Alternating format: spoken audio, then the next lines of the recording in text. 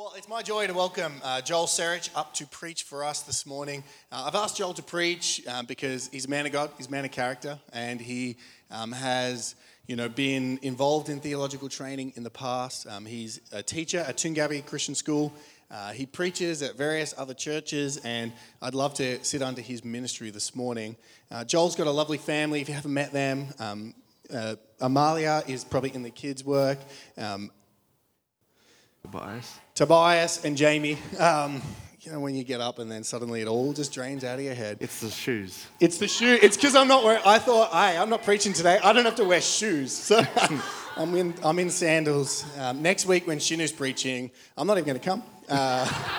I'm just so relaxed. It's so good. But I've been working with Joel, looking at his manuscript.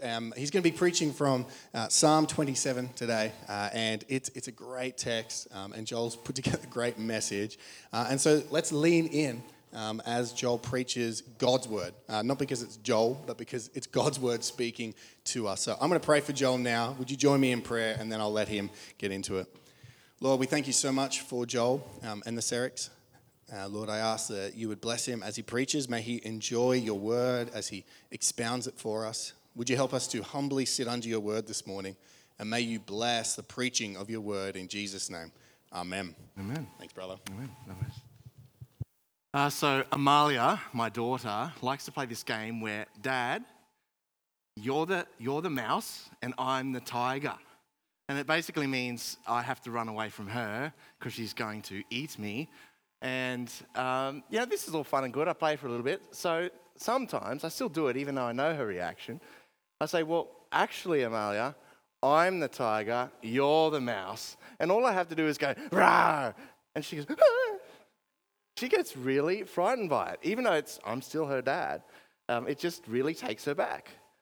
We happened to be over at the Poblets yesterday, and Dawson and Amalia were actually playing this game where they were playing Monster something, It's ingrained into the child's mind. I don't know how, but there is this fear that starts even at that very young age. Playing monsters, and, you even have TV shows that, tap into that monster and kind of subvert it, with Sesame Street, for example. I wasn't actually allowed to watch. No, I was. No, I'm not sure. Anyway, the point is, there's that monster motive that runs throughout, I guess, the human story in a way. And it reminds me of, the monster under the bed. Well, I was sleeping one night and I woke up terrible fear. There was something on my face. That's probably the worst thing, you're sleeping and then all of a sudden you wake up and there's something on your face. This weight was just pressing on my face. I had no idea what it was. I froze for a bit and then I just moved slightly and it fell off, and then my hand started to get blood back in it and I could feel it was my own hand. So what had happened is I had somehow lain on my hand, it had fallen asleep, and because, as we know, it goes numb, I couldn't feel that it was my own hand on my own face. One of the scariest times ever sleeping. Oh, fear, isn't it? Fear is a reality that we all face in our life. Whether it's the comical or the distressing fear of knowing, of a diagnosis that you didn't want to receive. Or the distressing fear associated with the call from a family member who says such and such has been in an accident. These moments of intense, distressing emotional states, the uncertainty is what produces the fear. It unsettles us. It shakes the very foundation of our security, whether the threat is real or imagined. And these times of fear can have a multiplicity of reactions. It can result in paralysis, inability to do anything. It can result in aggression, lashing out, trying to attack, resignation, just a defeat, despair. I can't handle this. And a sense of being overwhelmed. There are so many different ways of responding to fear. And the difference between how fear results depends on how one handles those moments of crisis and how they tackle those circumstances of fear and where they place their security in those uncertain times. And this is what we're going to see today in Psalm 27. It is a great psalm. All of the psalms are great. But this one taps on the reality of fear that can grip us at multiple points in life. And we will see that David chooses to place his confidence and security in God. And that is what we are to do as well. It is an encouragement for us to respond in a similar way faced with the uncertainties in life. When the lack of security threatens us to the very core, when our sense of control is threatened and we feel out of control, we're to place our confidence and security in God in the face of all fears. Not some, all fears. But before we go any further, let's pray. That's always important. Dad in heaven,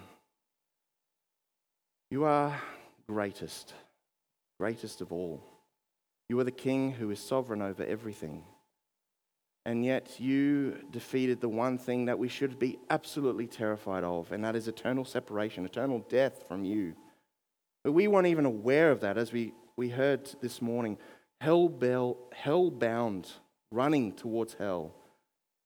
But you delivered us from that. And I just ask, as we look into this passage, that we might have the confidence to say, in those moments of real fear, that God, you are my security because our salvation is secure in you. In your name, Jesus. Amen. All right, so I would encourage you to look at the scripture as we go through. We're going to look at Psalm 27. We're going to start off with verses 1 to 3. And we're going to see that, like David, this is our first point, like David, we're to place our confidence in the Lord, even with legitimate reasons to be afraid. So, placing confidence in the Lord, even with legitimate reasons to be afraid. And we see in this passage that David faces very real dangers, those that seek to harm him. He says in verses 2, 3 to A, when evildoers assail me, my adversaries and foes, though an army encamp against me, though war arise against me. This is an ever-present fear, something that can snuff out his life. We're not told what, but we know from reading into David's life that there were numerous times when he had legitimate reasons to fear. So we see here that he is acknowledging the present reality. Christianity is not a religion of delusion. It's not about just center your mind away from the problem. It doesn't exist, it's all an illusion. No, Christianity understands that reality is a part of being human. It's not an illusion, and there are things that can genuinely do us damage, and we have fear. And we see that David overcame such pressed moments through his trust and confidence in God. God is his confidence. He doesn't place it in himself. That is a shaky foundation, because the odds are against him, stacked against him. He even says, an army encamped against me. Have you ever felt those moments where you feel like you're the only one and you have the whole world against you? Or life against you? Things are just not working out. But he says, the Lord is my light and my salvation. Whom shall I fear? Rhetorical question. The obvious answer is no one. He says, the Lord is a stronghold of my life. Of whom shall I be afraid? David's not ultimately afraid because his security is not grounded on himself, not grounded in the circumstances around him. And he knows that even though the darkness of his situation, that God's light will pierce through that. So much of fear is shrouded in the darkness, in the lack of clarity. Fear breeds in darkness. And yet David says, I don't need to worry about that. Whom should I be afraid? Because God is my light. God is, we're told elsewhere in Scripture, is light. There is no darkness in him. He is the complete exposer of anything that is to be afraid of. He exposes it and then just dominates over it. And we see the parallel use of a metaphor to say that the security is found in God, where he said, he's a stronghold of my life. So many of these fears unsettle us. The very foundations of what we stand on, what we think to be true, are questioned. And yet David says, my Lord is a stronghold. He places his reality in the reality that God is his stronghold. He doesn't need to provide a stronghold. God is his stronghold. So even in this situation, whatever it might be that David finds himself in, uncontrollable circumstances, God is his light and salvation. People may come to destroy him. People may come to destroy you. Life might seem to be out to get you. But they will be repelled because God is your salvation. So much so that we see that David actually goes so far to boldly state that when these forces, these evil forces, assault him, in verse 2, he says, it is they who stumble and fall.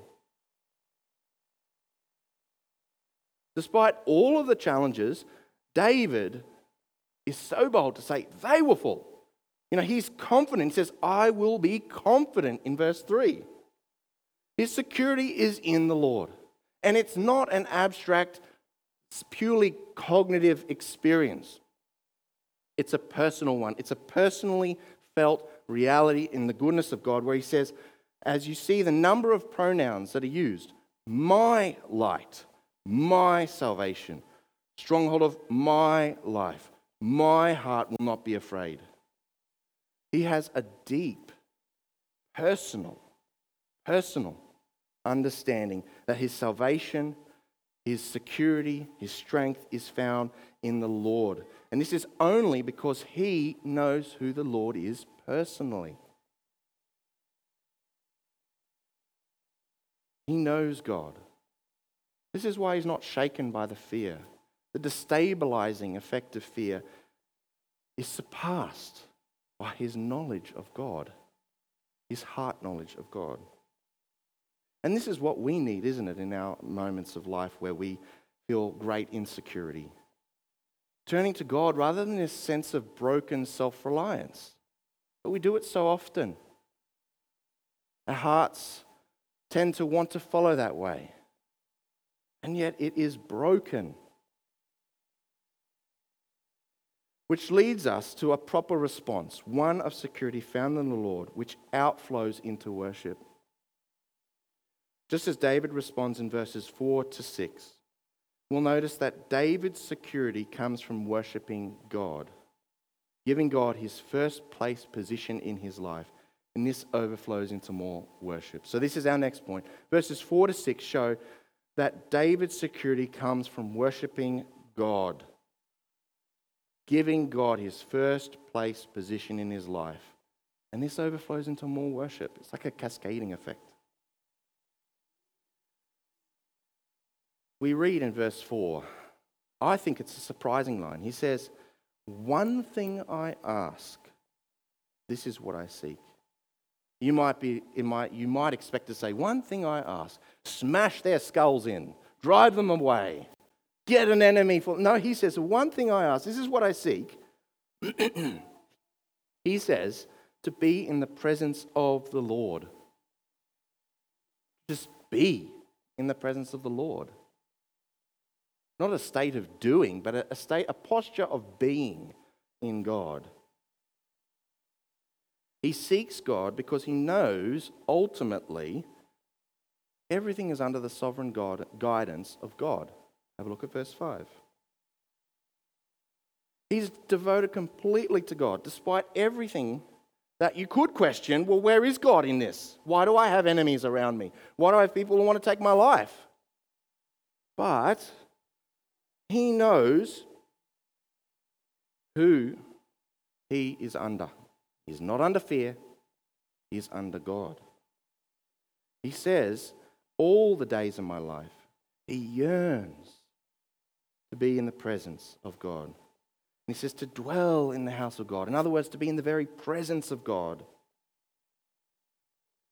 David knows the true worth of God. and his desire is to gaze upon the beauty of the Lord. When was the last time you thought about the beauty of the Lord? So often we think of God, the Almighty, the strong, the powerful. God, the beautiful. But God is beautiful because of who he is. Worship has captivated David's heart, not fear. You can only focus on one thing at a time. It could be in David's life and in ours, fear, or we can replace it, push it out of the way with confident hope in God and worshiping God. It's just like I love gardening. And when I garden, there's no point pulling up weeds and leaving barren ground. It will just be replaced with more weeds. So I get a mulch and I just mulch it. And I've covered it with something else and the weeds do not come back and it looks good. That's what we need to be doing with fear when it comes to our life. We need to be captivated by the goodness of God.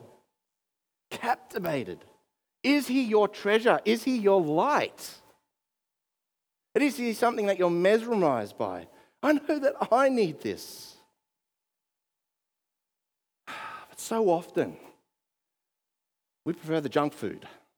You know, we have a cupboard, a fridge full of all of this healthy, good stuff that tastes good too, but for whatever reason, we crave that junk. And we go to it and we eat it and we feel terrible, but we'll do it again. We need to eat nutritious, good, dense, nutritionally dense food.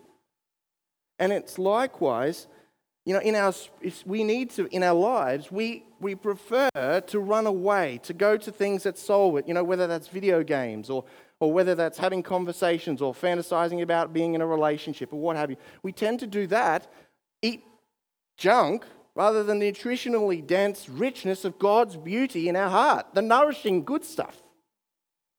You know, and C.S. Lewis, he uses this analogy. He says, we're like kids content to play and make mud pies, rather than seeking the pure richness and fullness of a rich, dense, thick chocolate cake that is healthy. Don't ask me how they work together, but it just has to serve my analogy. You know, so it's not about suppressing. It's not about suppressing, denying, ignoring the fear. It's about surpassing, going over the top of. That is the beauty, the richness of the worldview of Christianity, that it's reality with reality. It's not an illusion. It speaks truth into our existence. That there is God who has us. Who has us. So let's drink deeply of the soul-quenching goodness of God. As, for example, in Matthew 5:6, where Jesus says in the Beatitudes, those who thirst for righteousness will be satisfied. It's guaranteed. Let's ask the Lord to refresh our souls. This is something I've been really thinking about with my wife as well. Wanting to refresh my soul and wanting to see his glory for who he is. And it's, you know, not going through the motions of worship or devotion like a mechanical sense or an obligation or anything like that, but more like wanting to get to know the person who knows me more than I know me. Be in the presence of the host. May this be our greatest desire too, just like David. He wants to be in the presence of God in his house. This is where security comes from. And this is why we see in verse 5, David says, he will keep you safe in his dwelling. He will hide you in the shelter of his tabernacle. God is his hiding place. He is our hiding place too.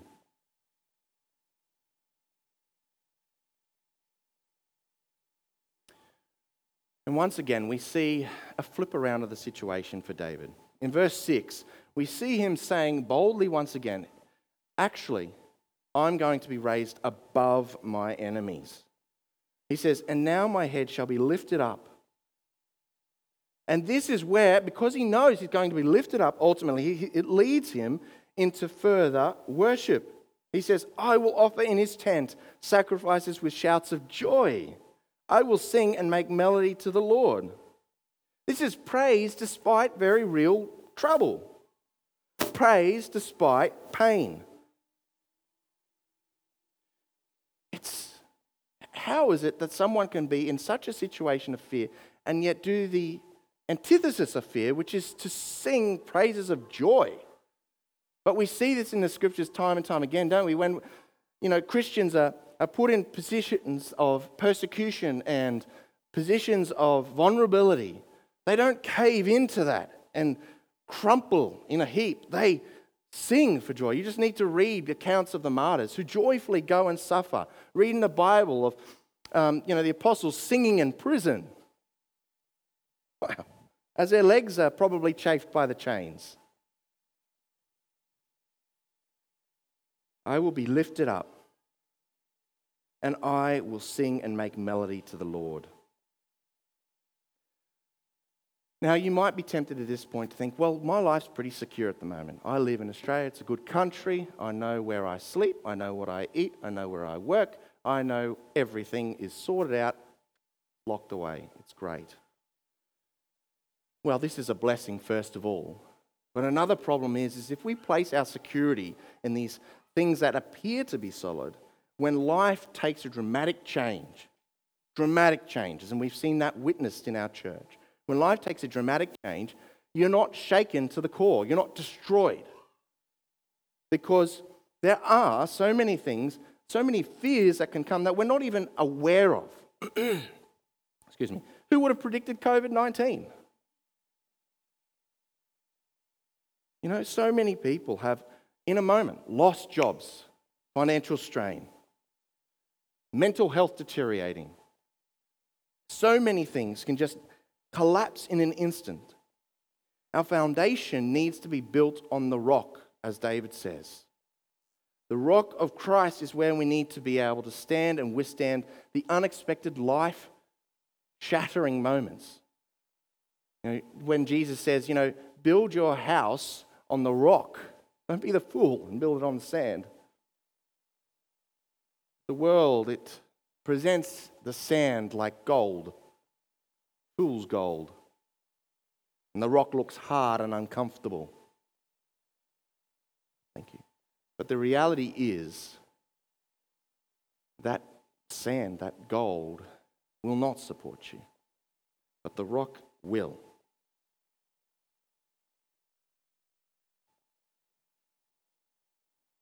Or this is the next part of the psalm leads us into the dual reality of the Christian experience, which we've already been talking about. And that's verses 7 to 12. There is a shift here. When we will have a look at it, you will notice that David expresses his real concerns of being vulnerable. He is feeling really shaken, despite all of those words of such confidence before. You might be tempted to think, well, is there a contradiction here? No. He's just speaking to two realities that coexist at the same time. Being in prison and able to sing for joy, for example. And this is our next point, is that David, in verses 7 to 12, this is our point, David wrestles to remain secure in the Lord. In verses 7 to 12, he wrestles to remain secure in the Lord. He cries out to God. He has found the presence of God. We've seen that in the other verses. But he's afraid of losing it. I want you to hear the earnest pleading. Hear my voice when I call, Lord. Be merciful to me and answer me. My heart says of you, seek his face. Your face, Lord, I will seek. Do not hide your face from me. Do not turn your servant away in anger. You have been my helper. Do not reject me or forsake me, God, my Saviour. Though my father and mother forsake me, the Lord will receive me. Teach me your way, Lord. Lead me in a straight path because of my oppressors. Do not turn me over to the desire of my foes. For false witnesses rise up against me, spouting malicious accusations. David is experiencing genuine angst, emotional stress, and he's expressing this to God. We have the permission to do that as Christians. We're not like Buddhists who have to detach. We can dig deeper into that emotion, but it's how you respond in that emotion that is the difference between whether it's becoming idolatry and self-reliance or whether it is digging you deeper into the grace of God. He knows God hasn't forsaken him. There's that grace there, as evidenced in verse 10. And he will place his confidence and security in God, but he feels the reality, the weight, as if God were to leave him. He's in conflict. The reality of his painful soul, his painful experience, while simultaneously being committed to the goodness of God and his confidence in God. He's torn between the two realities. And that is so often the exercise of faith. The belief in God despite the circumstances. Both realities are real, but one is to overlay the other. And don't mix that up. The realities, both are real, but one is to overlay the other. Like those cellophane pieces of colour, you put one over and it changes and you can look through it. You must get the right cellophane. You know, David feels the darkness and the cloud of misery upon his shoulders. He knows God is his light. He knows God is his salvation. He knows he will not stumble. But it is the blindfold of experience against the reality of the sun. It is the clouds of life pressing him in, overhanging him, that covers out the glory of the sun. But he knows the sun's still there. The sun is always there. Where is his gaze? And that's why he says, all of these things, Lord, I'm feeling this, I'm expressing this. But his desire is still for God. He says, do not turn me over to the desires of my foes. Teach me your way, Lord. It's a matter of perspective, isn't it?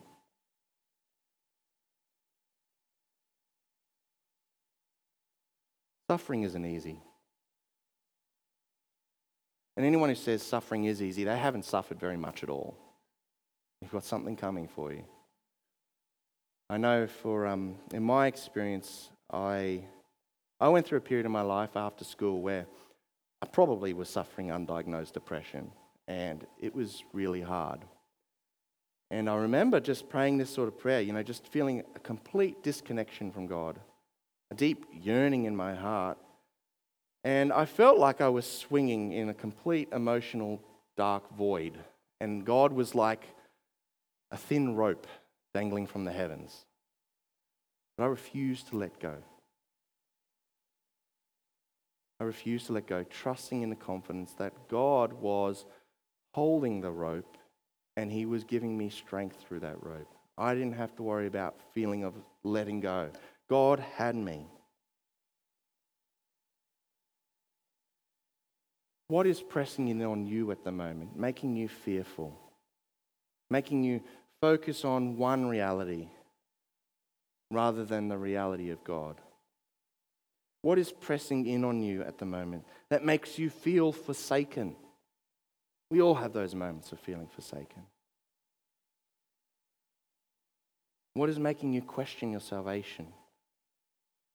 Come to God. Be like David. Come to God. Cry out in the knowledge that God won't forsake you, because though my father and my mother forsake me, the Lord will receive you. He will receive you.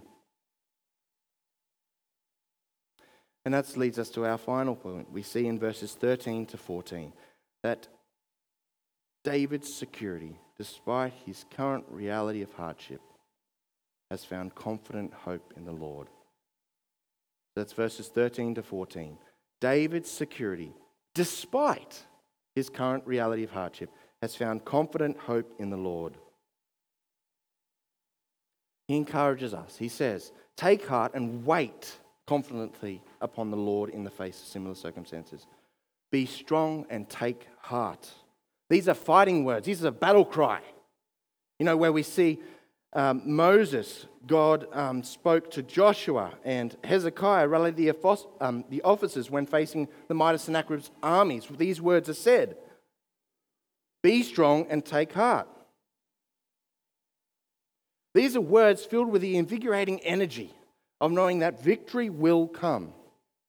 Victory will come. It may not come in the form that you expect. I highly doubt Joshua expected to defeat the first city in the promised land by walking around it. That's a very unusual battle plan. But that's what we see. We see wait for the Lord. Too often we're too tempted to rush in on our own strength. Preparing paths of escape, contingency plans. Well, if I do this, I'll be safe there, and I'll do that. No. We can see that is a big mistake. Like Saul, the king of Israel. He was anxious with the troops running away, so what did he do? He sacrificed without the authority to do so. And the consequence was the stripping away of his kingdom. Now, we are gifted in the knowledge and the glory of Jesus Christ's grace that our salvation is never stripped away from us. But there are still consequences for the sinful choices we make. That's why, waiting is not easy. It's a discipline. It's meaning accepting the lot that God has given you at the moment and that God will come through in His good time. If God was to come straight away, we wouldn't have had this psalm. But David writes this psalm because he is struggling in the current realities that are fear-producing for a long period of time. Why else would he write this? So it's not rushing into substitutes. This is what the world's all about. If you'll be happy if you do that. Oh, you're feeling sad, just buy this product. You're feeling insecure, get some makeup on you. It's not rushing into substitutes. It's not going into materialism, alcohol, sex, video games, anger towards God to attempt to deaden the path, deaden the pain that has been given to you. Because God has perspective that we don't. As we read in the book of Job, a man who suffers tremendously, loses everything, even his own physical health. Everyone turns against him. At the end of it, God reveals himself to him, and Job is left saying, "Your ways are higher than my ways. I repent in dust and ashes." Quietening our soul before the Lord. That means just refocusing on Him. The noise of fear that can produce in us can be like resounding gongs or a bass just booming in our ears. It's just too much. But it's refocusing. It's just saying, you know what, I feel this way, but God, you've got it. God, you've got it. Dad, I need you. I need you. That can be your prayer. Certainly can't be solved in a Google search. We see that this psalm is about placing confidence in God despite the very real reality of fear-producing situations. And if we look from a biblical theological perspective, we look at how this applies to Christ, it makes us come even deeper into the goodness of God. Because Psalm 27 is about Jesus too. Psalm 27 is one mirror of the reality of God found in Jesus Christ. God is not detached from our reality of pain and suffering, from our reality of fear. Who else was crying in that garden, if there's any other way, take it. I want it. But there was still trust. Not my will, but your will. We see here that God, through Jesus Christ, enters into the human experiences, enters into that state of living in a life that was filled with many opportunities for fear.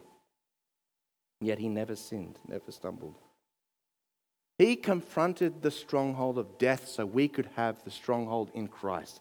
He became darkness so you could become the light of God.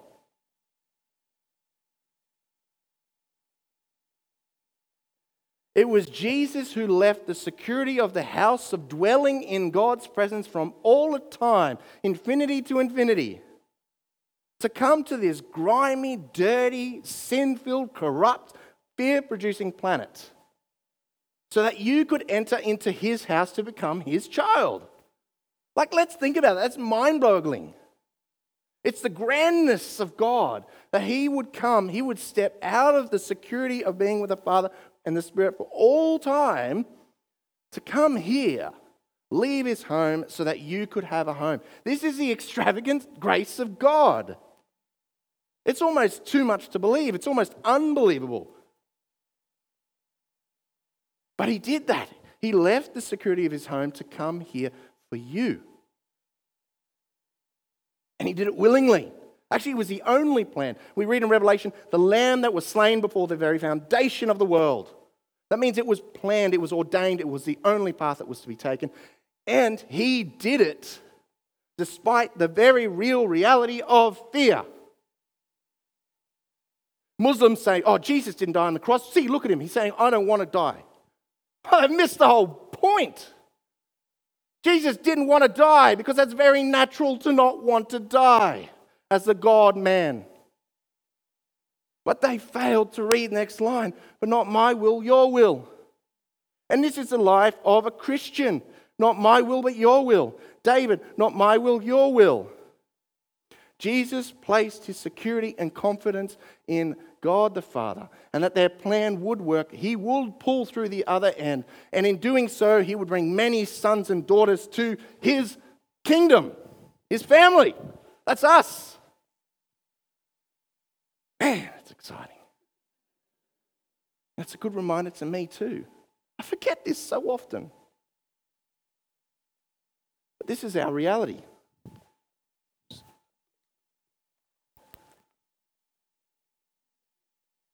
This is our reality. That our God would choose to be forsaken,